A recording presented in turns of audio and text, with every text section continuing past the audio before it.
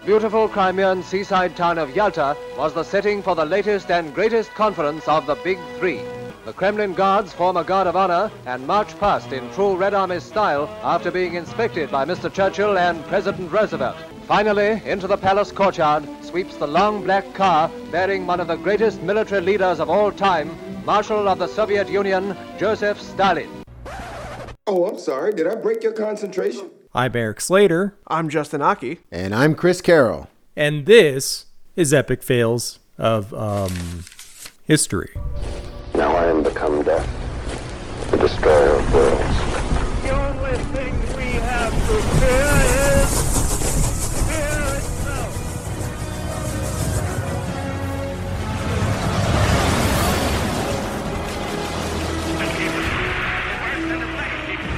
The terribleness of one of the worst catastrophes in the world. All the humanity. We've had a problem here. Or when the president does it, that means that it is not illegal. Epic fails of history. Much of the evil in the world is due to the fact that man in general is hopelessly unconscious.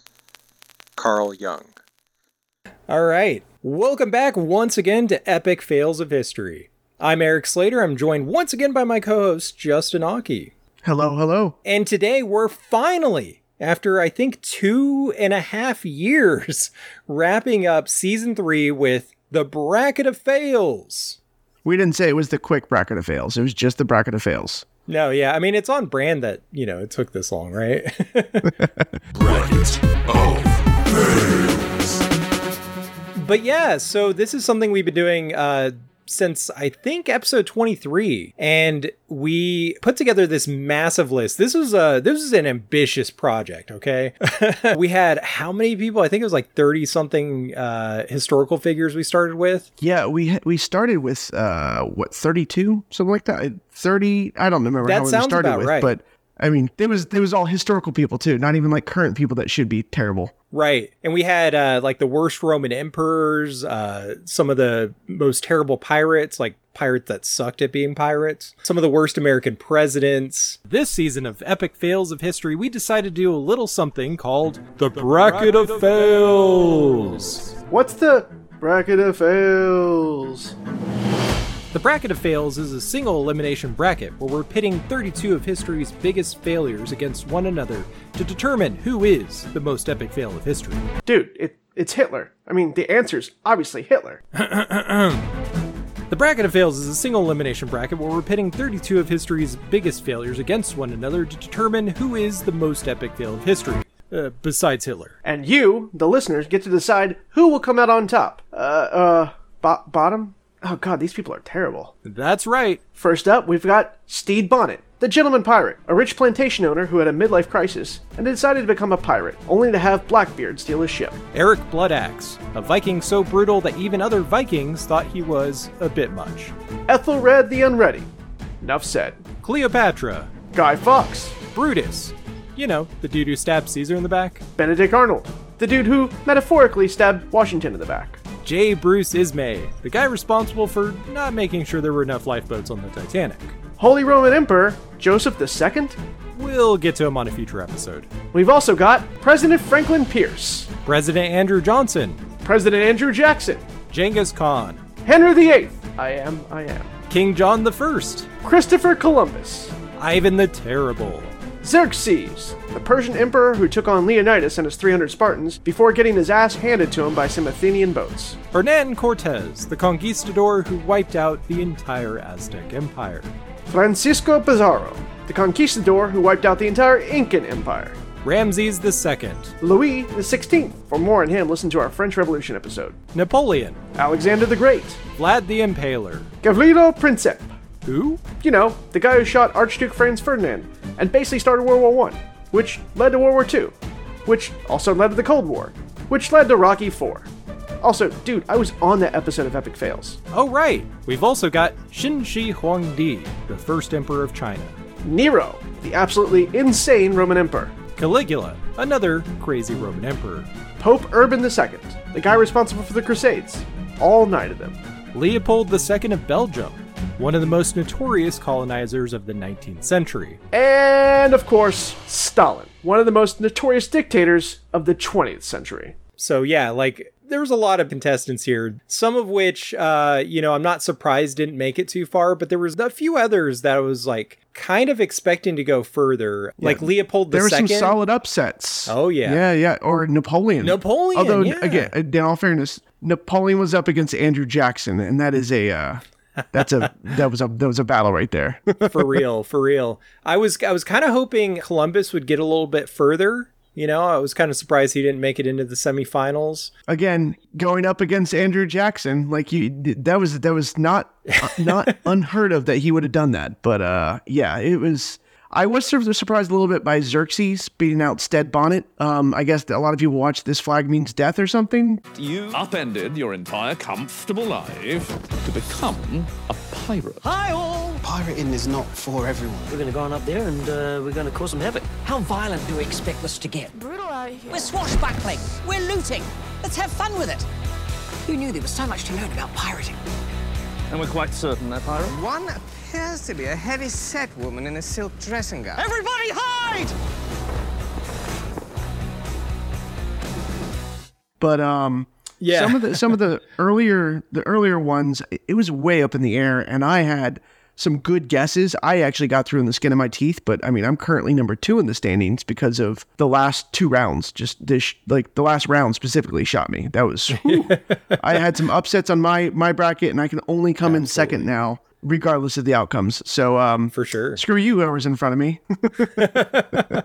Henry VIII, I am. Henry VIII, I am. Yeah, and King John was another one. Like Andrew Johnson beat him out, I think just barely on that vote. But, again, like most of our audience is American, so most of them have heard more about the American presidents than the English kings. So that kind of makes sense. Yes, but King John was in Robin Hood. You would think they would think that, so whatever. Yeah, he was the villain of Robin Hood, yeah.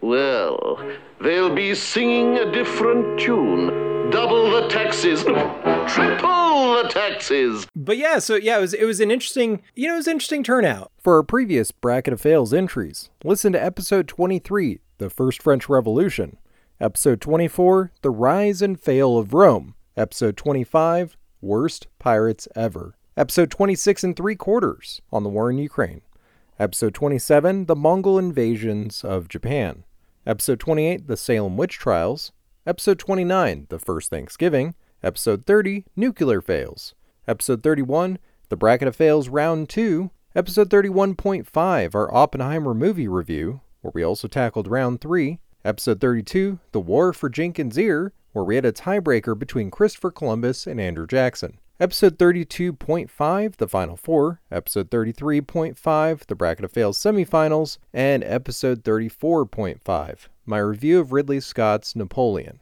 where I revealed who would be going on to the final match. There was definitely some unexpected stuff, but you know what I totally expected, what I'm not surprised at all, is that Stalin made it to the very end. Both you and I had him at the very end. Yeah, listen, going into all of the historical people that we just consider, and this is not like one of those like boys think of the Roman Empire all the time, but a lot of people think about Stalin and like the impact he's had on the 20th century generally, just overall. Absolutely. And him going up against anyone, it's not a competition, but it's hard to look at any of the people on this list and not consider him against Stalin. That's why we had leave out Hitler, just because Hitler would have ran solid the way Stalin did. It's absolutely. We didn't have Michael Jordan. We had some other goats in there. It's hard to say, hey, now if you taken Stalin off this list, I actually would have been lost a little bit. I probably would have gone Andrew Jackson all the way. But yeah, when you have Stalin in the mix, Stalin was who I expected to get to the very end. Mm-hmm. I am surprised at who he's going up against, though. Yeah, so Stalin's going up against Francisco Pizarro. And I was a little, I don't want to say shocked, but I was kind of surprised he made it this far. And I think what it is that he beat out Hernan Cortez, another conquistador that I kind of thought was going to go all the way. But yeah, no, Pizarro beat him out. And then he went up against Caligula. I don't know if it's that people wanted to hear more about him than Caligula, because we already did an episode on Caligula. But yeah, here we are. Yeah, I think the overall bracket was fantastic. I don't know some of the other challenges we would have had getting some of these people together. The fact that who he went up against was, I think he had a little bit of a cakewalk getting up there. Stalin could have gone against anybody, but the fact that Pizarro made it to the very end was shocking. Yeah, definitely.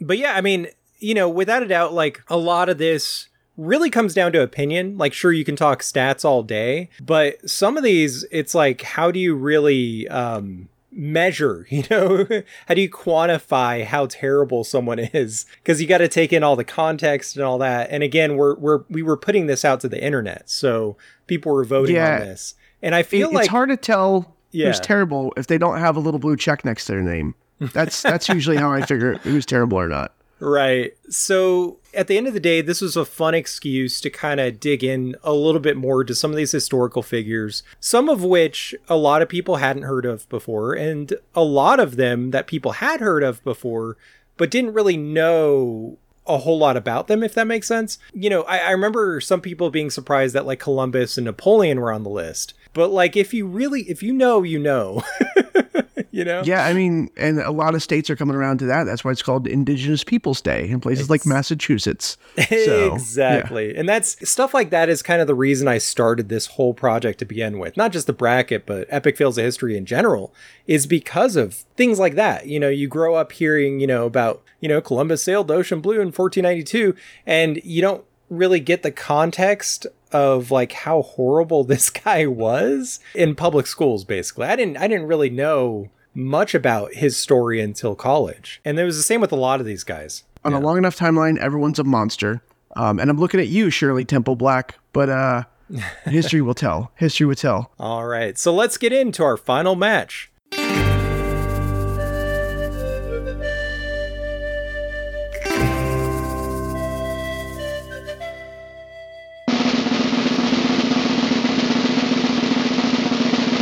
Stalin versus Pizarro. Are you ready for the heavyweight championship of the world?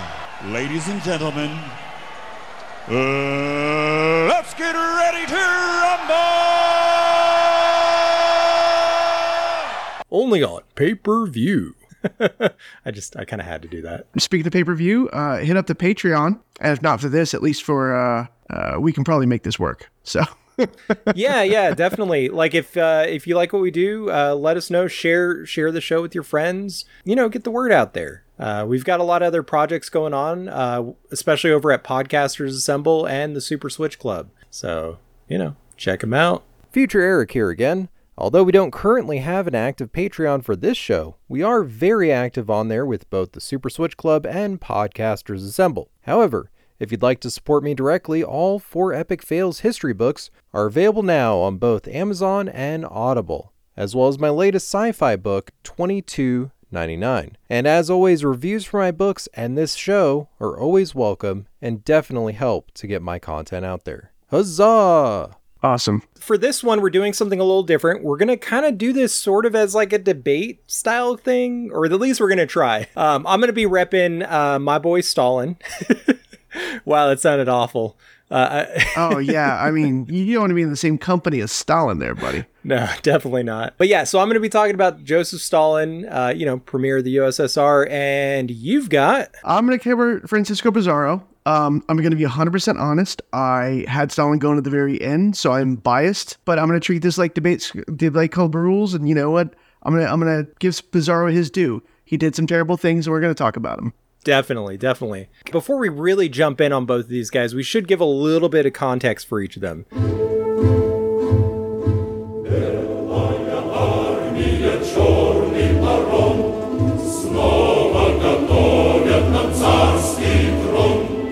So with Stalin, he really came into power because of the October Revolution, which was during World War I, right? And Lenin was shipped from Germany to Russia as like a secret weapon, basically. He was this guy that like couldn't shut up about how awesome socialism was, and they were like, let's just send him up to Russia or whatever. And like their plan basically worked. Like that totally sparked a revolution, and that led them to getting out of World War I, basically. But the unintended consequence of that is that it kind of changed the course of like world history. You know, that one event. During this chaos, though, in 1917, Lenin's Bolsheviks stormed the Winter Palace. They rounded up the royal family, and the Russian Tsar and his whole family were unfortunately tragically killed. And Lenin and his supporters seized power. So that kind of sort of set the stage for Stalin to kind of manipulate his way into taking over. Yeah, to speak a little bit further on that, you got to keep in mind that the whole goal was to stop Russia from being in the war. Right. But this was all a family affair. You had the British, the Russians, and the Germans were all related by blood. It was all cousins and shit. So this was just like he thought they were doing a little sneaky. They're doing a little sneaky.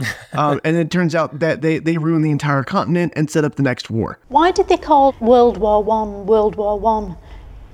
It's quite pessimistic numbering, isn't it? Or did they just know it was the start of a franchise? So stupid on their part, but obviously we get a terrible bastard out of it. So.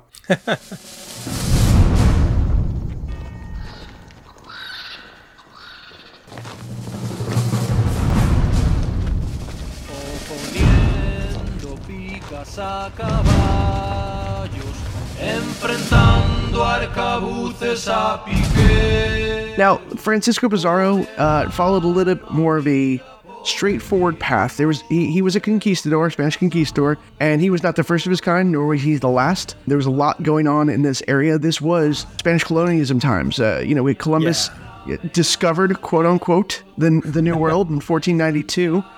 This was the age of exploration. I mean, by the time that Francisco Pizarro gets to the New World, like, islands had already been taken over in the name of the Spanish and the Catholic Church, and flags have been planted, and we even start to get some other colonialism going on. Slave trade is started to be instituted because they needed workers. The natives really weren't willing to work. It's also their home territory. Can't really round them up to start doing all the sugar plantations and everything. So you start bringing in slaves, and you start figuring out, like, well, we're on this island. What's to the left of us? Because we know there's land there. Let's go just keep finding land. And so that's where we have Cortez comes in. And I mean, the fall of the Aztec Empire is like right around the corner from there. So we had multiple battles for territory that had, not that they're all natives, but the empires there kind of considered the territory just there. It wasn't like they held specific borders. They owned all of it. So it's a little weird for them to go into traditional European style battles and controls for territory and land rights and colonialism. So that's where we're walking into with Francisco Pizarro. He goes into an established system, and he just does dumb bastardy shit. Sounds about right. And we should point out that Cortez, he lucked out in a lot of cases, but to them, the ends kind of justified the means, Like, yeah, he brought a lot of gold back. Cortez was literally, let's just say, he was the lucky one, because the fact that they sent a lot of people over to the New Worlds to get shit. Mm-hmm. Not everyone made it. Not everyone made it back. Not everyone. They sent a lot of people over at once. It was the whole point was just to flood the area to get control. So exactly, you had Pizarro just in a line of people. Again, before and after. The ones that made it back, the ones that had more than one battle. If you survived one battle, congratulations, you're now an elder statesman in as far as taking over colonies and stuff. So definitely, Pizarro was part of a failed colony before. Like he had been through multiple battles and expeditions. The fact that when we get his final expedition starts taking over some of the inland territories, like he'd seen through the shit, but it's not like he knew better. He was just lucking out. He got a little bit better with his choice of men, and the tactics were finally taking over what they had with the Incans. But yeah, let's start from the beginning. Like, well, what do you got from our boy Stalin? Round 1, fight. So Stalin was born into a poor family back in 1878. He had an abusive, alcoholic father. His family life was pretty horrible from what I understand. And he was actually the only child that survived to adulthood. This was, Russia in the late 19th century, so it wasn't exactly like a pleasant place to be. Not that it is really at any point in history, but... Hey, as soon as they invent knockoff Adidas tracksuits, man, it's a great place to live. So right around this time, Stalin got married, and unfortunately his wife died from typhus in 1907. At her funeral, young Stalin proclaimed, "This creature softened my heart of stone. She died, and with her died my last warm feelings for humanity." Thankfully, his comrades had the sense to take away his revolver, but not the foresight to schedule some much-needed psychiatric help. At some point, Stalin got interested in theology, and he ended up going off to seminary. And while he was there, he came across a little work by a guy named Karl Marx. And so he was instantly hooked, as a lot of college students are, by this philosophy, this utopian idealistic idea. And he ended up dropping out of seminary and kind of dedicated the rest of his life towards this cause. He ended up joining the Bolsheviks. He was a charming dude, and he used that to his advantage, and he quickly rose to the ranks, becoming a trusted ally of one Vladimir Lenin, the guy who actually led the revolution a few years later. There was a time, not very long ago, when we lived in an enchanted world of elegant palaces and grand parties. The year was 1916, and my son, Nicholas, was the Tsar of Imperial Russia.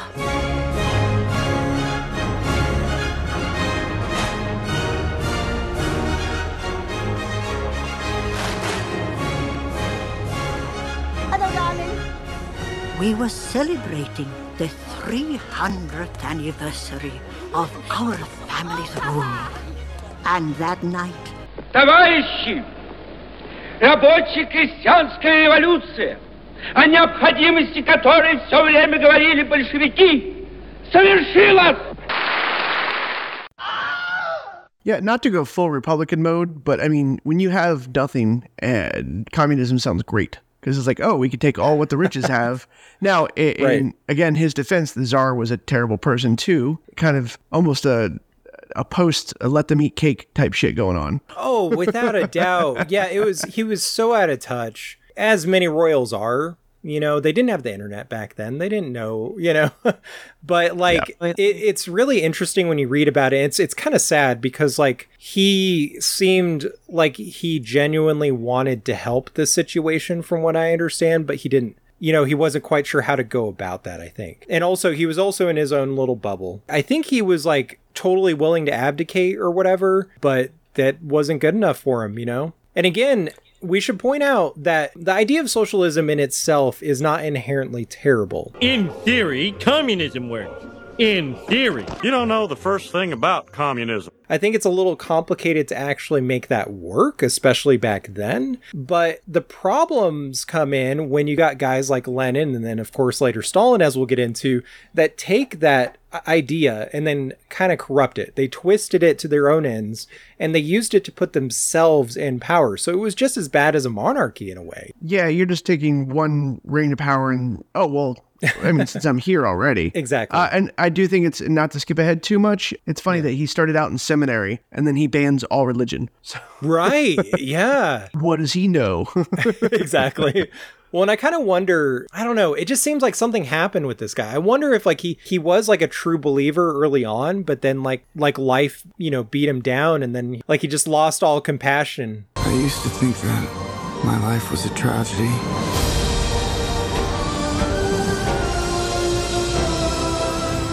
Now I realize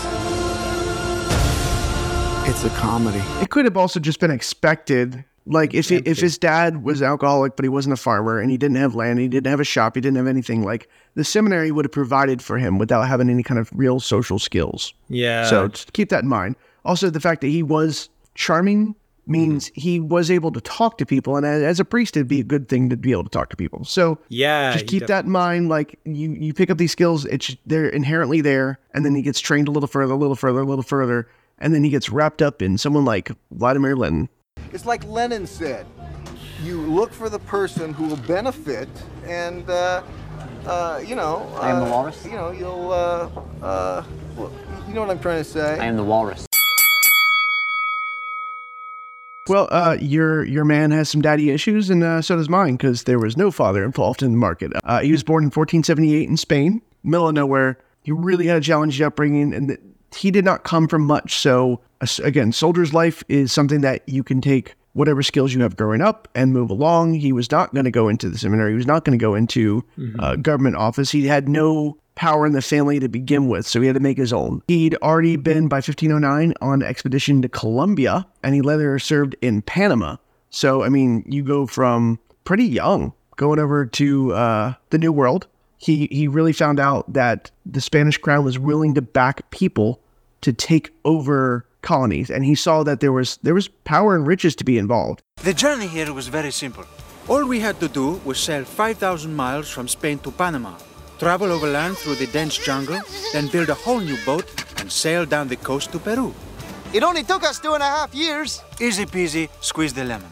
And now we are going to meet some local Incas, see how they live, and find out about their magnificent culture. And steal all their gold. Pedro, please, don't mention the stealing the gold, okay? He was in a failed colony in Colombia. They later abandoned it, and then Panama. He also had to arrest his former commander, Balboa, which actually Balboa was another one of those guys that made it to the top of the ranks, but the fact that he had to execute Balboa, it's interesting that he sees what the crown has to go through to have control over their people all the way across the globe. Right. But yeah, he still wants to participate because he realizes that this is the only way for him to move up and get rich as hell doing it. So what's interesting to me about that is that this was like his mentor, right? And I think it was the governor that basically he was ordered to arrest this guy, and then they charged him on like trumped up charges, like it was all made up, and it was just to get him out of the way because the governor didn't trust him, basically. He thought he was going to take his position and wanted to take him out. And as a result, Pizarro ended up becoming the mayor of, I want to say,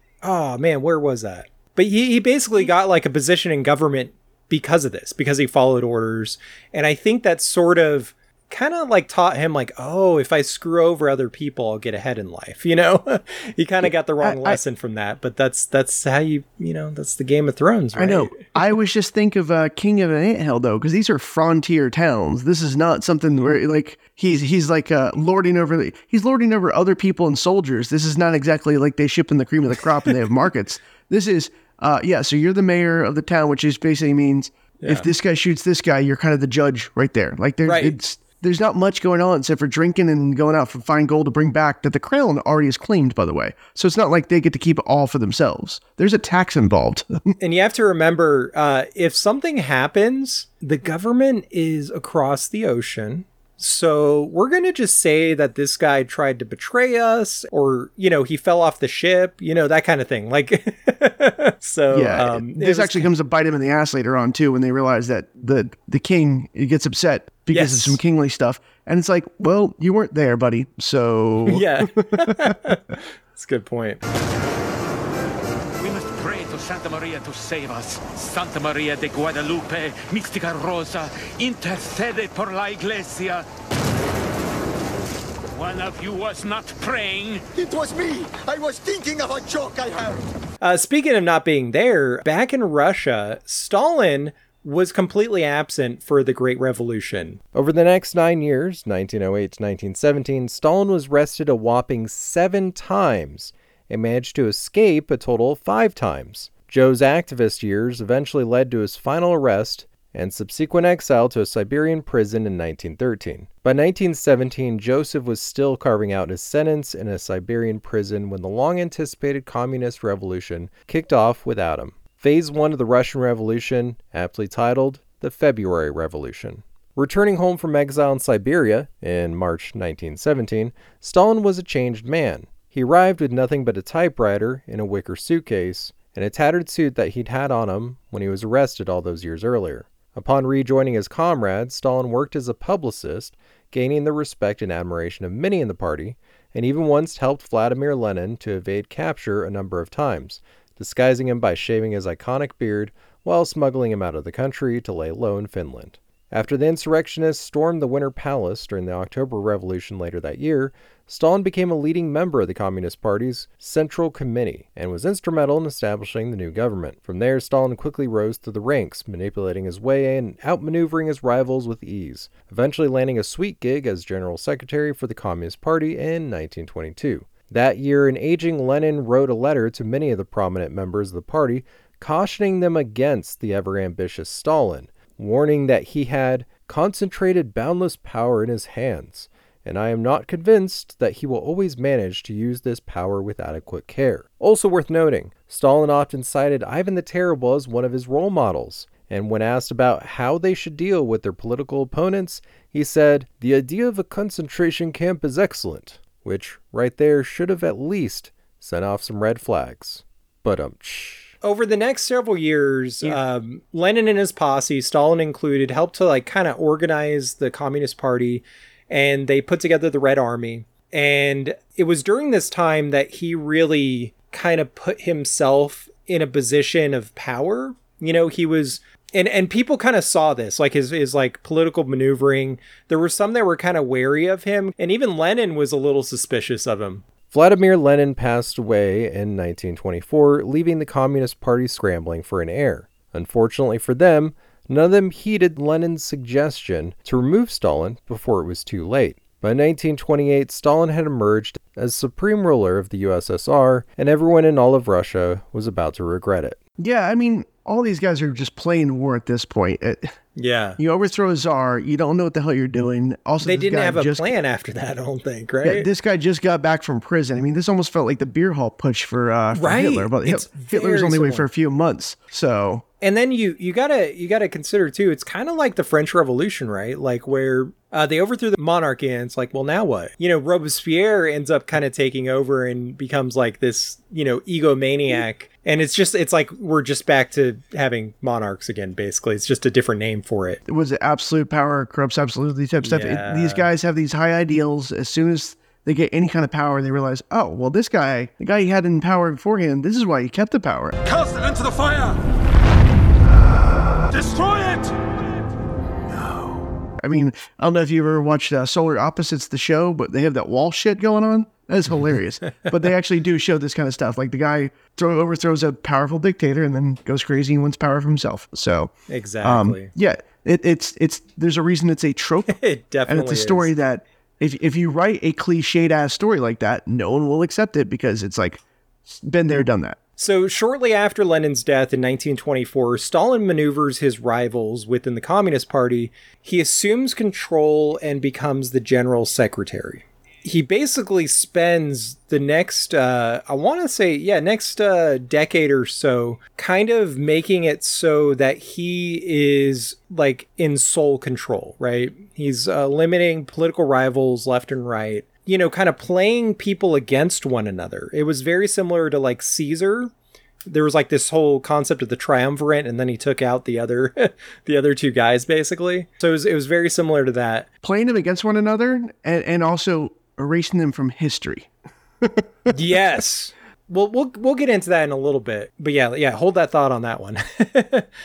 So Stalin implemented a series of policies to kind of try to industrialize Russia, kind of make it like a major player on the world stage, right? And one of these policies was a 5-year plan aimed at rapidly industrializing the Soviet Union and collectivizing agriculture. The Gulag system was one of them. And these policies led to significant economic and social upheaval. And that's an understatement. Yeah, when you take whole villages and you ship them off to Siberia to dig rocks, and then you have all of your grain for 5-year plans taken out. They'll probably ship me off to Siberia. This sucks. I hate it here. Shut up. Drink wolf milk and watch Russian cartoons. We now return to popular Russian cartoon Shoe and Shoeless. Shoe and shoeless. One is meaningless without the other.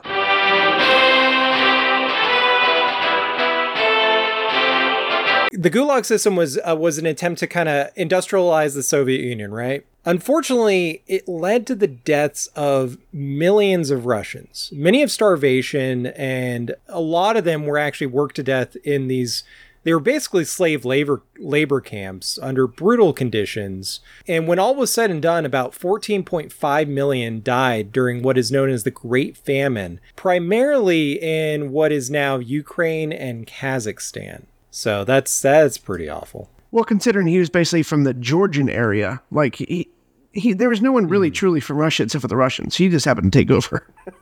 Right. Yeah. So the Soviet Union, we think of it as Russia, but it really was much more than that. A lot of Eastern Europe and stuff was part of this at some point. You got to think the Soviet Union, as it stood in the early 20th century, was also because of like people like Alexander the Great and Sophia the Great. And they expanded out to the north and the south. They got the ports in the Black Sea and then the north.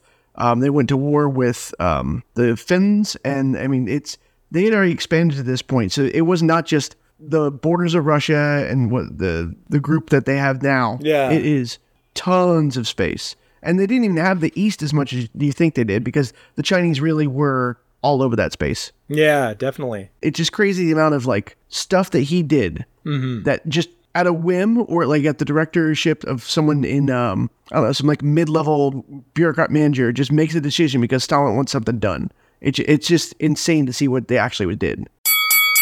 As we learned previously, PIZARRO kind of like saw that he could do more. And so he started an expedition of just 13 guys to begin with. They got bigger, but said, hey, they're going to go from Colombia and the Panama area and everything where he was and explore Peru, which there were people there already. It was the Incans. He eventually shows up, and the emperor of the Incans brings him in, 50,000 men strong, and says, hey, thanks for coming to my territory. Here's a small gift. Yeah. We're cool, right? And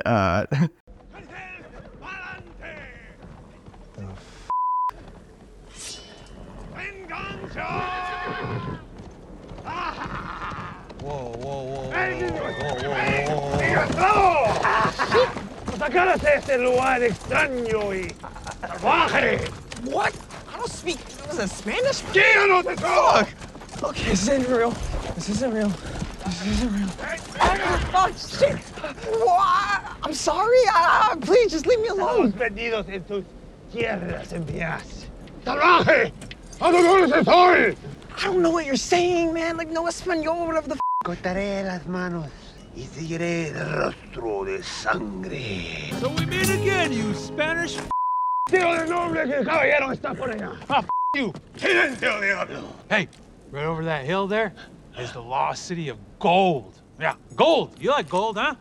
Go over there, Indians will give you all the gold you want. Don't even charge you. For free. Just handing it out. ¡Mentiroso! ¡Vamos! ¡Santiago! There was a friar, because don't forget, this is also all intents and purposes to bring Jesus to the world, even if to the point of a gun or a sword. The friar's like, yes, but you must submit. And the emperor's like, dude, look around you. See all these people? They're mine. Why would I submit anything? So PIZARRO took that personally, started a small war, captured the Incan emperor. I mean, it just gives some sort of baseline. The Incans actually weren't doing so well at this point. They had gone through a couple famines and some plagues, mostly because the Spanish brought over tons of diseases that they weren't used to. Hi, I'm Conquistadora. Today, I'm going to subjugate the native peoples of the New World and claim their territory for the Royal Kingdom of Spain. Vámonos! Look out! It's the natives! To win their trust, I will give them a disease-covered blanket from my backpack. Smallpox! Uh-oh, it looks like they're angry. Say rifle, so I can use my advanced Western weaponry to subdue them. And so the latest emperor actually had usurped his brother in the Civil War. So he was already on shaky ground to begin with. The people there were more of a show of power, not necessarily like his whole empire strong. But anyway, he's captured. Emperor's captured by PIZARRO. And as part of the ransom, they demand a room filled with gold and silver. But it's very specific. We have records because damn priests. So the room they had in mind, and I believe it probably falls within a room of one of their ziggurats or something, because it's specifically lined, but it's 22 feet by 17 feet. Now, that's a lot. That's a pretty big room. I'm in a room that's about 10 by 10 right now, 12 by 12. So 22 feet by 17 feet, it's almost 3 times the size of this room in space. And they want it filled with gold. Now, I mean, I don't assume it's going to be like Fort Knox bars, like James Bond, or they're doing it like the Die Hard 3 situation. This is gold, Mr. Bond. All my life I've been in love with its color, its brilliance, its divine heaviness. I welcome any enterprise that will increase my stock, which is considerable. Do you expect me to talk?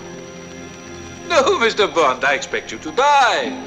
But let's just say he had 1 foot of gold, like just loose coins, just Scrooge McDuck in it, 150 tall. Yeah. That'd be 374 cubic feet of gold. I don't know about you, but cubic foot of gold sounds pretty good. Gold is typically measured in grams and troy ounces, not like cubic feet. And it's pretty heavy. Gold's pretty dense, and there's a reason you can use it like lead. It stops all sorts of random stuff. If you assumed 1 foot deep on that size of that room, we're talking about 431 pounds of gold. Again, remember, it's usually typically measured in ounces. Just basing it on a current spot rate, average of $1,800 per troy ounce, you're looking at $11.8 billion in today's money worth of gold. I don't know about you, but I didn't think the Incans had that much just sitting around, processed gold ready to go. Even 50,000 people, let's just say everyone had 1 necklace. That's not a foot of gold in that room, man. I don't know what Pizarro expected. Yeah. It probably was just some sort of play to like, I own your empire now. It's not necessarily like he's going to get that, but regardless, they still got a lot of gold and silver. Silver was actually more abundant in the territory at the time. But he still ended up killing the emperor, garroted him from damn near cut his head off. Yeah. Okay, so let me get this straight. Pizarro, the Incan emperor, basically surrenders and says, okay, here, I'll give you what you want, right? Like they ransomed his people, like gave them all the gold and silver they could ever want. And captured from other tribes. Like, don't forget, this is literally like all hands on deck. We need gold and silver. Because even if the emperor wasn't truly liked, he was still the emperor, and you kind of like had to keep some sort of normalcy. Compared there's an entire empire going up another empire. So, well, he was their guy, regardless of whether they liked him or not, right? Yep. But then they conceded to Pizarro's demands, and then Pizarro decided to kill him anyways. Yep. Gave him a mock trial. I don't even know if it was much of a trial, and then just had him strangled to death, basically. Oh, best part of the trial is he was charged with the murder of his brother, the one he usurped in the Civil War. So like this had nothing to do with the Spanish. He was tried because the Spanish needed some sort of way to do it. Even King Charles of Spain, the one that sent Pizarro to the New World, he thought he had gone a little too far when he heard how Pizarro killed the Incan emperor. Because it wasn't even about like, oh, you got the gold and silver. He's more like a please don't kill kings and monarchs. I think it's mostly for the reason that you don't want to give precedence or give you ideas that you can start killing monarchs in the future. Maybe if you're a little pissed off at your King Charles of Spain a little down the road. So it's interesting that it was very brutal that even another king was like, oh, he gave you the ransom, buddy. Maybe you don't execute him with a garrote. Right. Yeah. Yeah, it was kind of interesting. So, like, what was the quote here? He said, we have been displeased by the death of Atahualpa. I can't say that name. Since he was a monarch, and particularly as it was done in the name of justice. So, like, basically, yeah, he was saying, like, I guess, I don't know. I wonder if, like, he was, like, kind of thinking, like, I don't know, this is, like, pre-French Revolution, but, like, just the idea that, like, he killed a king was kind of like, ooh, I don't know. Yeah. Kind of taboo, right? Even for... I just think it's one of those, you don't want to set precedents that killing leaders is a thing, because even the kings themselves, again, a lot of the European monarchies was related. You wouldn't just off your cousin, you would just take away their power. And so I think that the Europeans were fighting along European lines. Mm-hmm. And I mean, hell, the Incans were fighting along their lines. I mean, you take a look at the Aztecs, what happened before then. Right. Well, Cortez didn't actually kill Montezuma. Nope. He had him in prison, but it was his own people. The Aztecs themselves were pissed that Montezuma gave in to Cortez and his men, and so they killed their emperor. Yeah. Epic Wins of History. For this week's epic win of history, we're talking about Freddie Overstegen. Nope, that's not it. Freddie Overstegen, Truus Overstegen, and Hanni Schaft. I don't mean to make light of the names, they're just very difficult. These complete and total badasses were Dutch resistance fighters during the occupation of the Netherlands in World War II. So you know they were hard as nails. Check this. They would seduce and then assassinate Nazi officers. So they would, flirt with them, drink them up, compliment them. Oh, yeah, Heil Hitler, la da da. And then zip, your throat slit, bitch.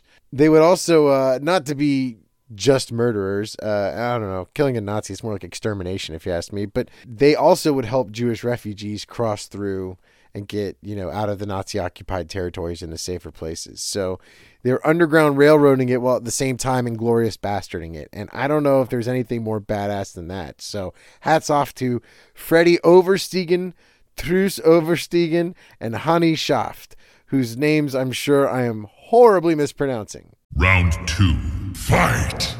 Like we mentioned, Stalin basically outlawed religion. He even rounded up thousands of religious leaders, and then he kind of expected people to worship him instead. His face was plastered everywhere. It was kind of like one of those early examples of like the cult of personality that so many dictators have since gone on to emulate. And not only that, he basically established his own secret police to spy on political opponents called the NKVD, which basically was like the proto-KGB. Now, if you think the Great Famine sounds bad enough, it gets better. During the Great Terror of the 1930s, show trials and torture became commonplace. Anyone who didn't fall in line was made an example of. Then, in 1937, we have the Great Purge, where Stalin eliminated any and all potential rivals, not only assassinating them, but he would go after their families and then even erase them from the historical record, up to and including photographic evidence. Yeah, he would go into old newspaper archives and replace the newspapers with updated ones that would remove photos of people, drawings of people. If he was like, there's a famous one you could see where it's him standing next to somebody on like a boat near the river, and the person's completely erased out with an airbrush to show just the river behind him. And I mean, this is not either. You're not looking at this photo like dead on, like, oh, that looks like I can tell by the pixels. No, this would have been in a newspaper. So you get a little bit of some play with how it was shown. But they would do this to paintings. They would paint over paintings of important people to eliminate whole family members and whole uncles and sections. Because if you were against Stalin, you were against the state, and Stalin was the state. So he would erase you from history. So I mean, because you got to think, if you have a martyr, if you have a name, you can say, oh, well, they killed John. John, we really liked John. Now we'll avenge John. But if you have no proof that John existed, they would eliminate records. They would eliminate birth certificates. They would burn down freaking towns like archives when they take all these people to Siberia and the gulags. They would just burn down the town archives. Done. This town no longer existed. Yeah, it's scorched earth for sure. It's pretty scary to think about. There is a story of a family who was escaping some of the purges originally from the early 1900s from the Tsar's men, but they also ran away from Stalin's men. And then this whole family lived in Siberia until like the 1970s when they were found. They were literally a hidden family. Wow, that's nuts. Well, what's really interesting about this is you have to remember, this is before computers were invented. This is like early Photoshop, but not the digital kind. Like the tedious, like you have to go in there and like, like I don't even know how they did it. It's pretty fascinating though. Actually, fun story. The dodge and burn tool within Photoshop literally refer to a technique that you use with photographs when you're doing it in the darkroom, where you can dodge by darkening an image, or burn by darkening the image, and dodge by lightening it with light. So you actually can do it with like lights in the darkroom to do that. Yeah. The techniques existed. The tools just make it easier nowadays. Like right now, I can ask ChatGPT to do whatever you want, or I can make it myself. I've been a designer for 21 years now, so like I can do most things to remove someone out of a photograph. It also doesn't take me. I can literally highlight it and it goes away in seconds. This would have to been some guy would have been a poor bastard, would have to find the original negative of the newspaper, go to the photo, or eliminate the photo, then they would reprint the newspaper and put it back in place. Or they would have... nuts. That sounds like so much work. Artists who worked with the state would go and paint over paintings, and they would match these. So if you go on a TikTok now, you could see people who do restorations, all sorts of cool shit like that. Yeah, they would have these people basically be held at gunpoint and said, yeah, you're getting rid of this guy, or I'm getting rid of you. So, and that's really not much of an exaggeration, honestly.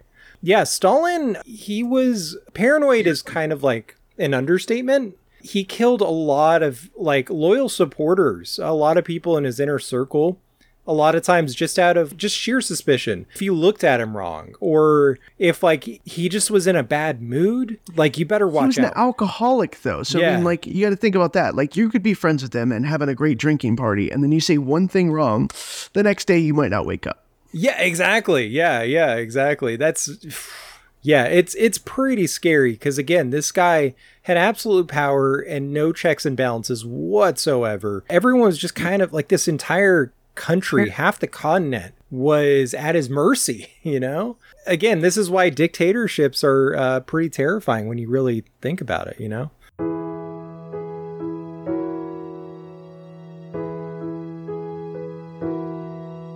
Someday, the world won't mock my shy and timid ways. The people will all lavish me with praise. Someday I shall rule this land with kindness, love, and light. With open hearts and open minds, our future will shine bright. The masses will adore me as together we stand tall. And if not, then there's plan B. I'll rip out their f***ing hearts and devour them. One hand on.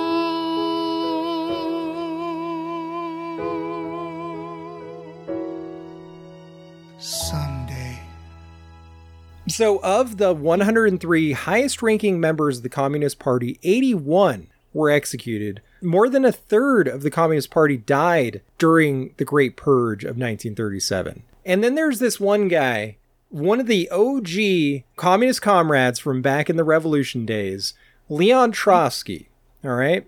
So Stalin accused Leon of treason, and Trotsky was smart and he decided to flee to Mexico. Unfortunately, Mexico wasn't far enough because in 1940, he was assassinated with an ice axe. Which, again, you're in the middle of Mexico. Where the hell do you get an ice axe from? This is not something someone would have on their hands. Actually, he deserves his own episode himself, or at least a short. Oh, yeah. But Trotsky was still entertaining guests and people who had fled Soviet Union. And oh, yeah, he was like talking shit about Stalin from across the globe. Yeah, he thought eventually that Stalin was going to get purged himself and he was going to come back. But I did looked into it because I'm like, where the hell do you get an ice axe in Mexico? It turns out the guy who assassinated him was an NKVD agent. Oh, yeah. He was placed there in a long-term situation, and he stole the axe from his landlord's son, which I'm guessing the landlord's son was probably some sort of, like a climber or a mountaineer or engineer or something like that. Just someone who had to travel for work and needed that kind of stuff. But the reason that the assassin actually had a gun and a knife. Oh. But he took the axe because Trotsky had already survived an assassination attempt where they shot up his whole house for like a drive-by shooting with the machine guns and all sorts of stuff. So that it was very heightened. And the security guards were going to have to let him in and out of the house. It was like a double locked room type situation. So Trotsky couldn't die. And he realized that the knife might not kill him right away. And the gun would alert the guards that he assassinated him. So he took the axe because he could chop it into his head, and it should be one and done. Yeah. Oof. And so he got away. The assassin was eventually captured and served 20 years. Meanwhile, the NKVD sent him money every single week, even got his girlfriend in Mexico to come be able to visit him, and he was released a hero. So. Man, that's so nuts. But yeah, that kind of stuff, it reminds me of like a page out of like Putin's playbook. Yeah, he's sending a message, not necessarily like, you're not saying that I can eliminate you, but I'm going to send a message to anyone else. Well, because he's been known to do similar things. You know, there was that chemical attack in the UK. And then, of course, the whole thing with Navalny, like anyone that speaks out against him, they end up dead from some, very, very rare, like nerve agent that's only produced in Russia, so it's like, ooh, yeah, okay. or you fall out of 6-story windows that don't open. So yeah, with like he committed suicide, 3 shots to the back of the head, Yeah. By this point, also, this is not the original 13 people. PIZARRO had a lot more people because they started establishing settlements in Peru, completely destroying the resistance for the Incans. I guess, at that point, you probably would have had some of the other Incans on your side because there was a civil war originally. But there was a battle where it was him versus 3,000 people and like a handful of guys, like 20 guys. And he lost 4 guys. I think that was the conquest of Cusco in 1533.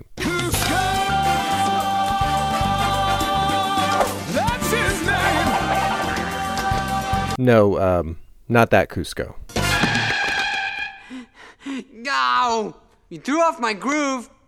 I'm sorry, but you've thrown off the Emperor's groove.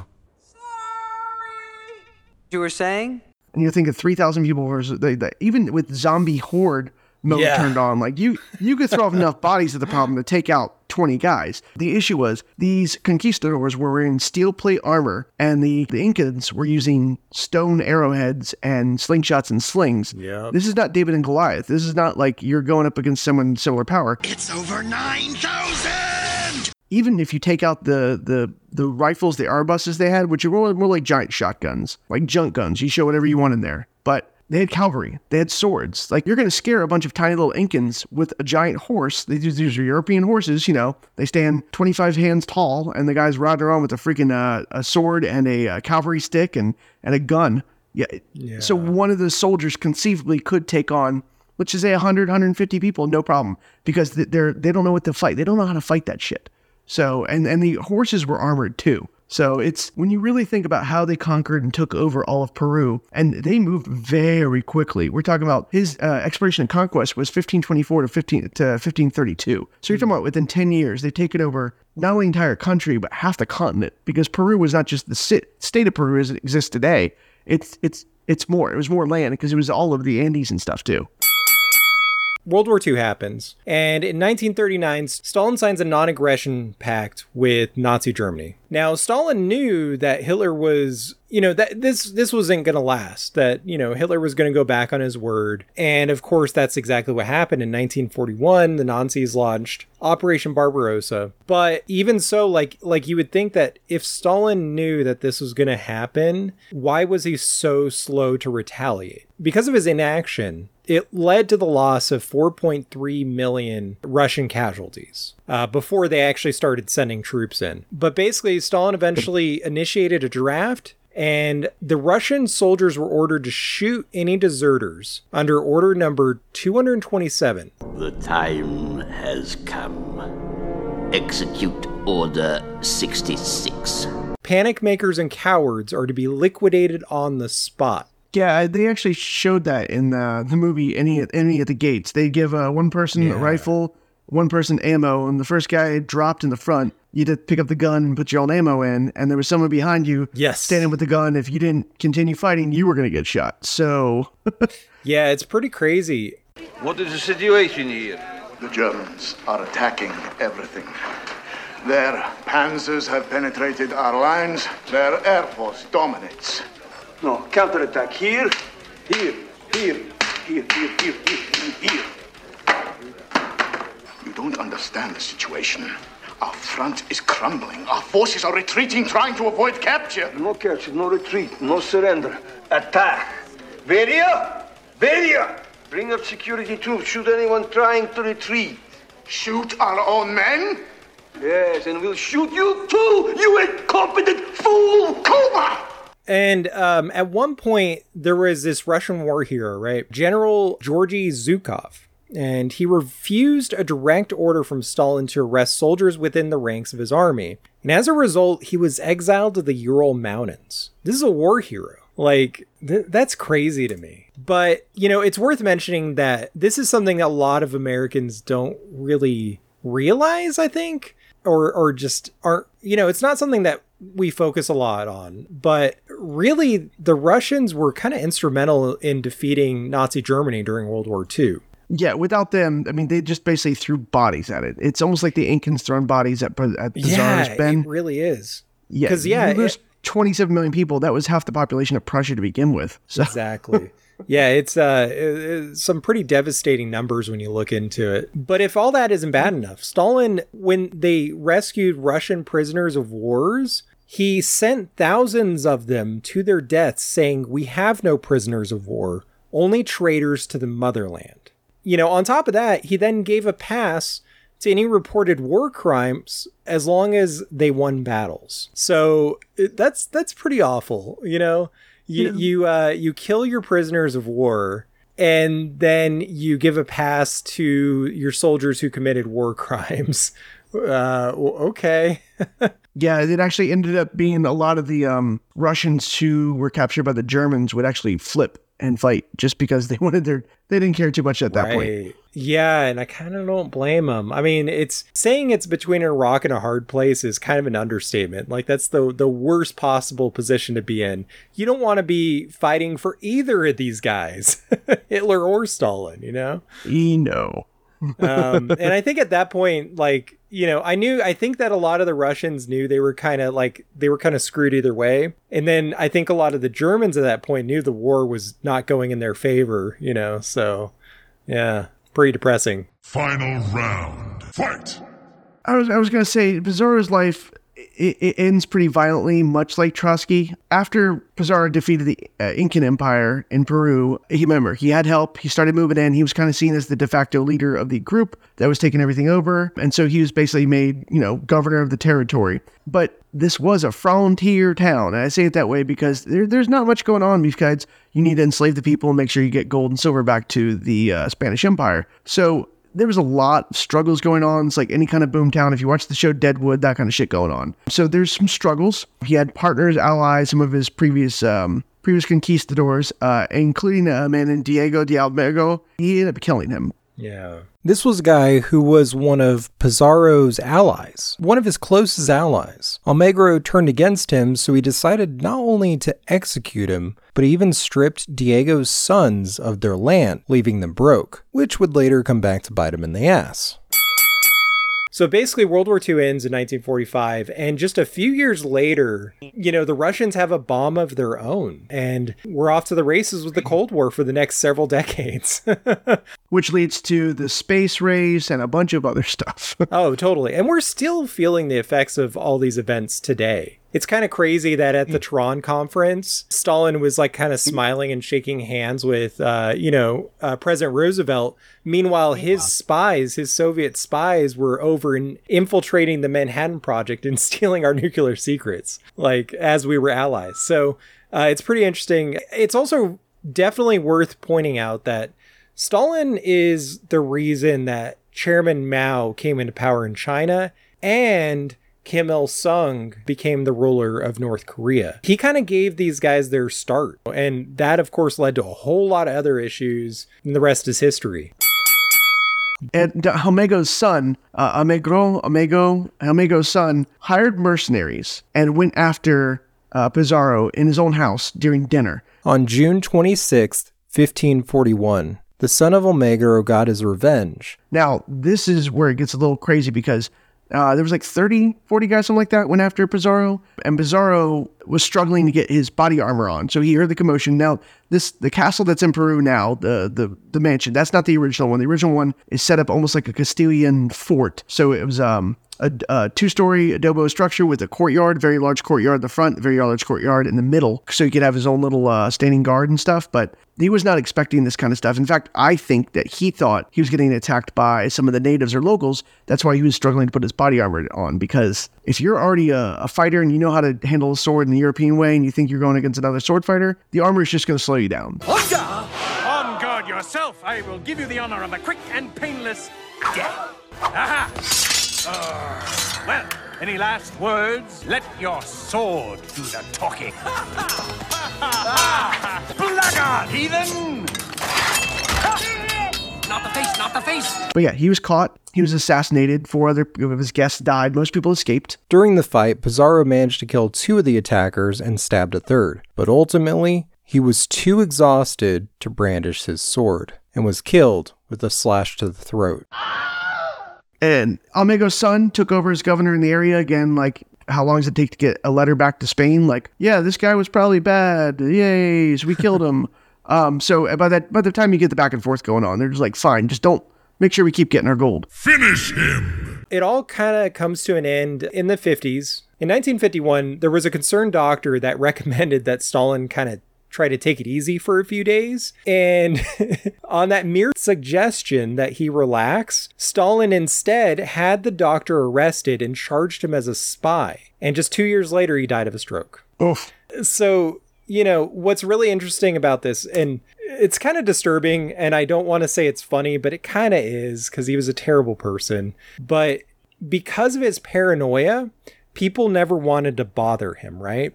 So he had a stroke, and it wasn't till like, I want to say a day or two later that people actually found him on the ground. Because, like I said, people didn't want to bother him. He had a temper, and, you know, he had a tendency to kind of execute people for no good reason. But because this was like kind of such a sudden thing, it left a power vacuum. And there was a lot of, you know, brutal infighting because there was no real clear hierarchy within the Kremlin in his absence. Yeah, and there's a very funny movie called The Death of Stalin. So. Oh yeah. If you want to know more about that, definitely watch that.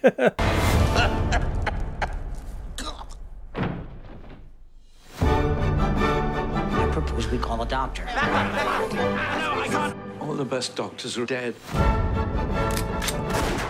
I can't remember who's alive and who isn't. It's Comrade Stalin. I'll take it from here. We need to start putting together a plan. How can you run and plot at the same time? We should get Stalin's children here. What are you doing to my father, you jackals? How old are you? I'm old. You're not old! You're not even a person! You're a testicle! Everything's gonna be fine. This is not exactly fine, is it? My father's lying there with his head open. Stalin would have wanted the committee as one. All those in favor? Carried. Unanimously. Rushed, not rushed. Whatever. Not rushed. Rushed? Would you stop with this? I want to make a speech at my father's funeral. No problem. Technically, yes, but practically. When I said no problem, what I meant was no problem. Ignore me. I'm smiling, but I am very furious. You're the good guy now? You locked up half the nation. Yes, and now I'm releasing them. What are you doing?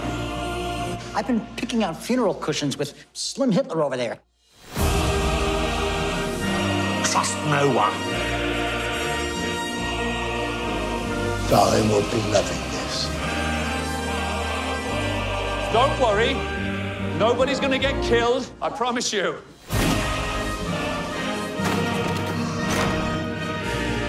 I've had nightmares that made more sense than this. You will not take me down! I will not be silent! You know, it's a comedy, but it is very much inspired by real events. Very dark comedy, very dark comedy. But almost immediately, Pizarro, people saw him as the people who gave Spain, Peru, and got Christianity to the continent. But he really did screw over a lot of people, a lot of cultures, destroyed an empire. Oh, without a doubt. Going against Stalin in the bracket of fails, I think he did enough to be relevant on this list. But I think it's just his brutality, the most of it. Yeah. You know, there's a lot of people out there that tend to think that Stalin, and this is crazy to me, but I've heard this before online, that there's a lot of people that think that Stalin really wasn't that bad, that it was all American propaganda. And I don't think that's the case. And I think one of the biggest pieces of evidence for that is that Khrushchev, the guy that took over after Stalin, actually condemned his actions. He denounced his cult of personality, and he called him out for like a dozen different crimes. And he did this in a secret meeting back in 1956. But he made it really clear that that was the past and that they were moving past that. At one point, Khrushchev said, "All of us around Stalin were temporary people. As long as they trusted us to a certain degree, we were allowed to go on living and working. But the moment he stopped trusting you, Stalin would start to scrutinize you until the cup of his distrust overflowed." And I want to point out that Khrushchev was always loyal to the party, but towards the end, he was like the sad grandpa of Russia. Yeah, that's a good way to put it. He is one of the few Russian leaders to not die in office. So that's right. Just think about the amount of power you have to not get shot in the back of the head when you're when they're done with you. Exactly. That's a good point, man. And I find that really interesting that, like, you know, people still vilified Russia, like Americans still vilified Russia, you know, throughout the Cold War, of course, but it was a whole different ball game after Stalin. Yeah, no, it's crazy because his death was reverberated out for decades, and eventually went to the balkanization of all the stands and everything else going on too, because everyone wanted their own territories back, because over the years they consolidated so much, but it never really was the same without him being in power. You had people in power. I think the closest we have now is Putin being a dictator. So The Soviet Union. I thought you guys broke up. Yes, that's what we wanted you to think.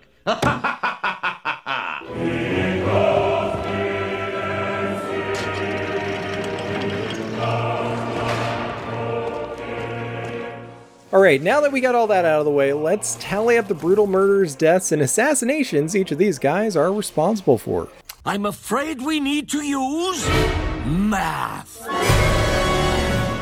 Okay, so PIZARRO, going up against Stalin, his 13 guys, his 200 men, his eventual conquistador cadre that gets to Peru, defeated anywhere from between 40,000 and 80,000 Incan warriors.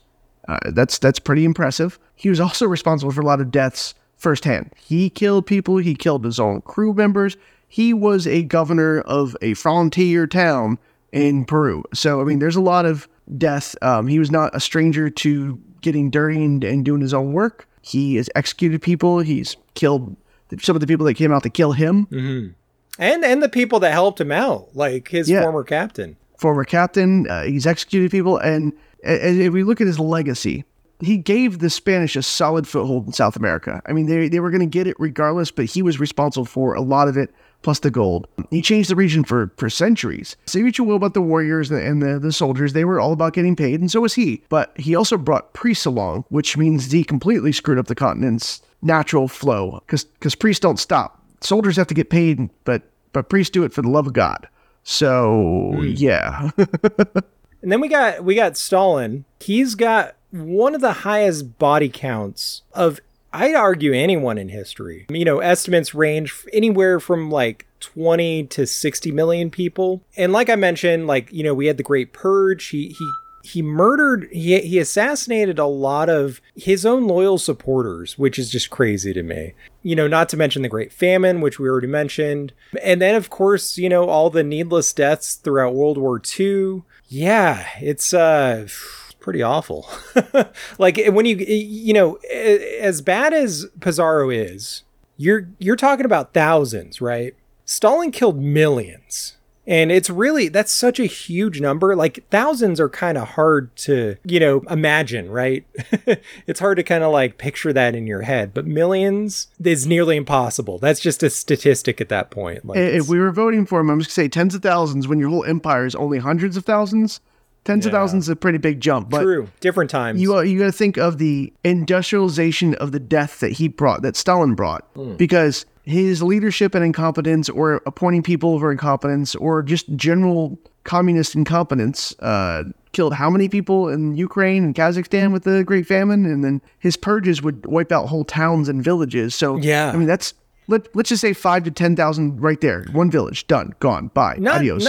Not to mention he locked up like half the population or something crazy like that. Like, he sent a lot of people to prison over really dumb things a lot of times. Yeah, and then the fact that there's a whole generation of men who were lost because of World War II. and then the pushes that we just threw bodies at shit. That led to the crisis that we're still going through in Russia now, where, you had some, this is very funny. There's a saying that you'd have hot women end up with like farmers and truckers because that's the only boys who are left. Like you had young men, the youngest man would be like 8 years old, and then the youngest female could be any age because they didn't send them off to war.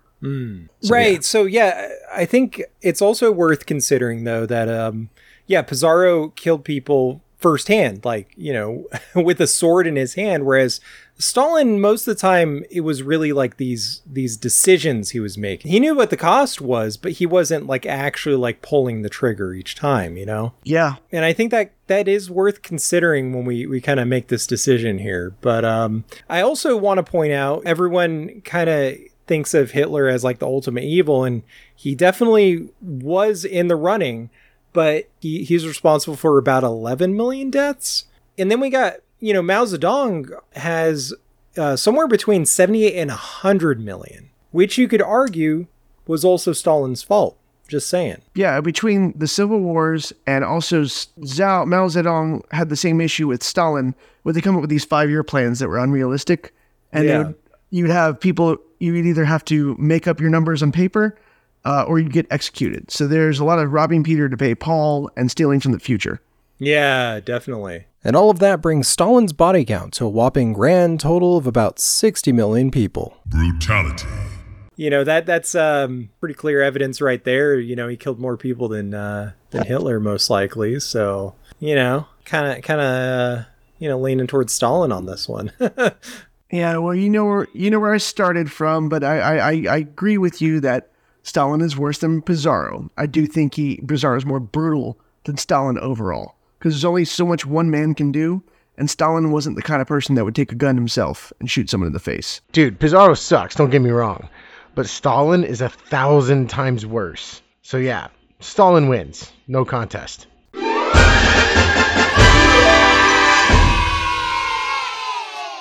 Pizarro wiped out the Incan Empire in a brutal series of campaigns with superior weaponry and deceit. He forever altered the course of history for the South American continent. And then he got Stalin, who was easily one of the most brutal dictators in human history, caused untold suffering for half the world's population, murdered those closest to him out of sheer paranoia, committed a genocide to his own people, and single-handedly caused the Cold War and the Korean War.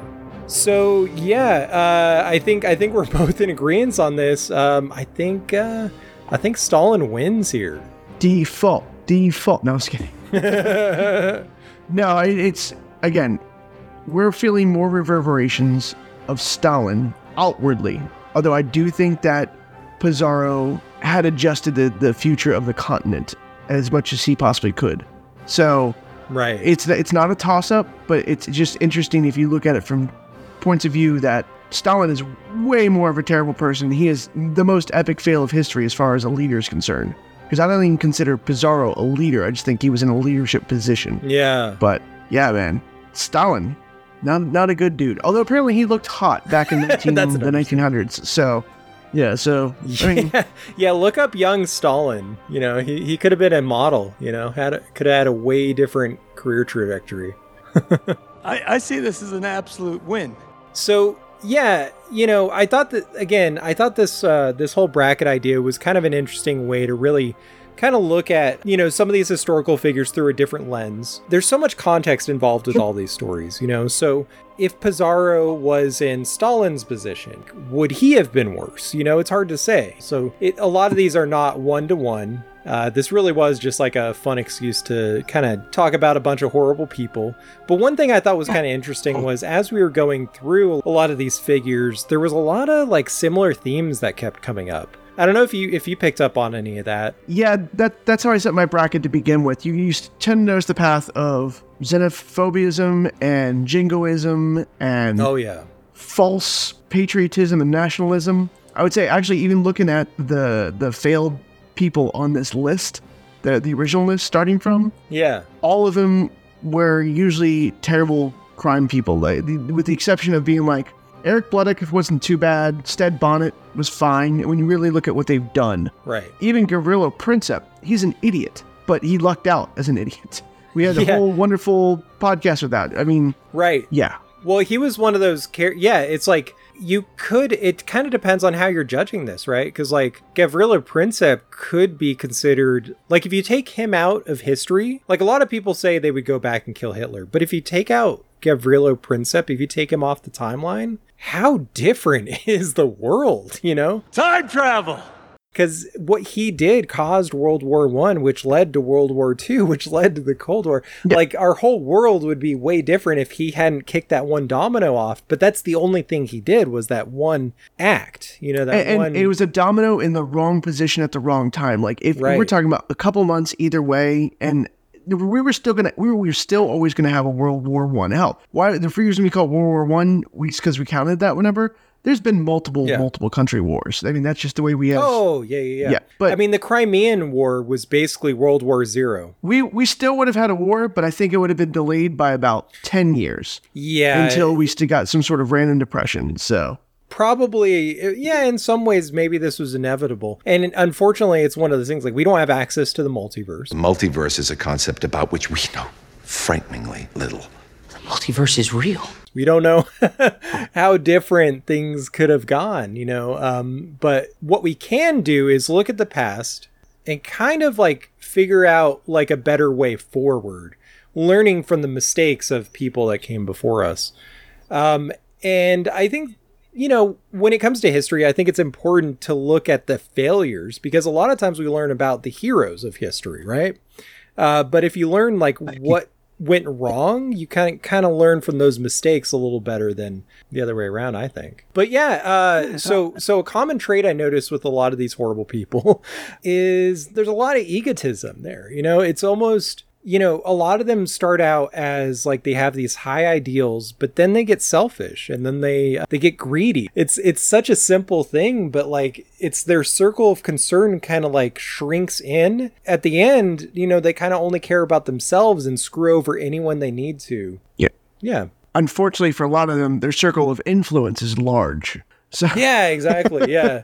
Well, yeah. That's all it is, though. I think like it's kind of simple, really. It just comes down to empathy. And that's like something that so many of the world religions kind of try to instill. Instill. Some sort That's of the empathy. word. Thank you. Yeah, exactly. So like we talked about some of these figures on the list, like with the Crusades and all that, like even with that, like, you know, they sometimes lose what the core message of their own beliefs are. The problem is they end up othering other cultures instead of kind of trying to see things through their shoes. And this seems like such an obvious concept to us today, but I don't know, like I feel like there's still a lot of people that fall into those traps, right? Of kind of thinking they're better than other people and not really considering the other side, if that makes sense. The conflicts can happen, right? Conflicts are always going to happen. That's just that's human nature. But we have to kind of see our enemies as human, if that makes sense. We have to try to kind of see where they're coming from, because maybe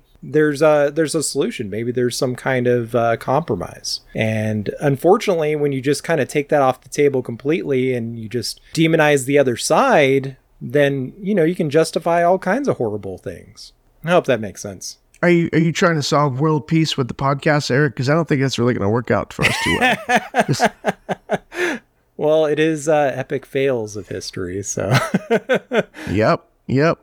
And for more on both Pizarro and Stalin, check out my article on the blog over at epicfails.com. Epic with a K. Pizarro, Fall of the Incan Empire, and Tales from Under the Iron Fist of Stalin. And as always, links are in the show notes.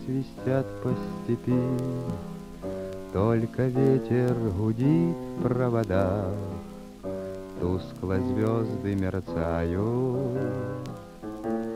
В темную ночь ты, любимая, знаю, не спишь, и у детской кроватки тайком ты слезу утираешь.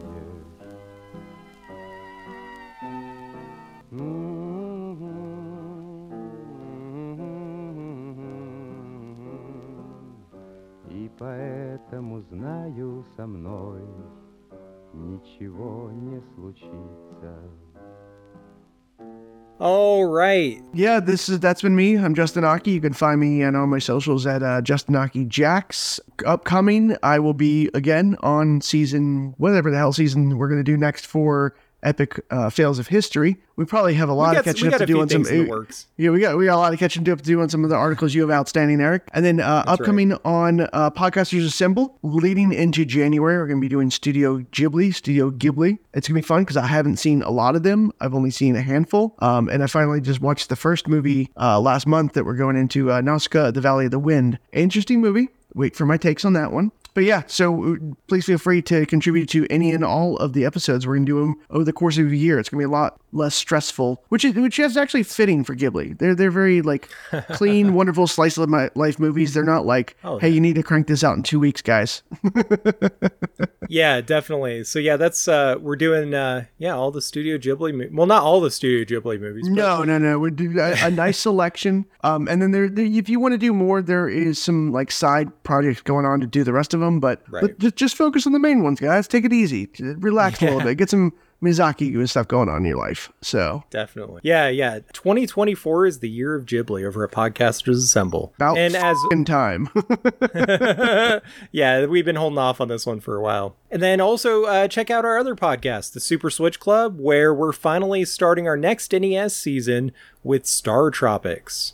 And as always, you can find me at Eric Slater. That's Eric with a K, Slater with the D, all over social media. Happy holidays, Merry Christmas, Happy Hanukkah, whatever you and yours celebrate. And next time, we'll be talking with Ben Thompson about Vikings. Awesome. That's going to be a great episode right there. Yeah, man. Get some mead going or something, you know. But until then, stay tuned for more epic fails of history. Thank you for listening to Epic Fails of History. If you enjoyed the show, please follow us on Spotify, give us a 5-star review, and share with your friends. You can follow me on social media at Eric Slater. That's Eric with the K, Slater with the D. And be sure to check out our other great shows from the Probably Work Podcast Network, including Podcasters Assemble, Comic Zombie, Too Young for This Trek, The RPG Years, and The Super Switch Club, a Nintendo podcast. Music and jingles produced by Deft Stroke Sound. This episode was edited by Eric Slater.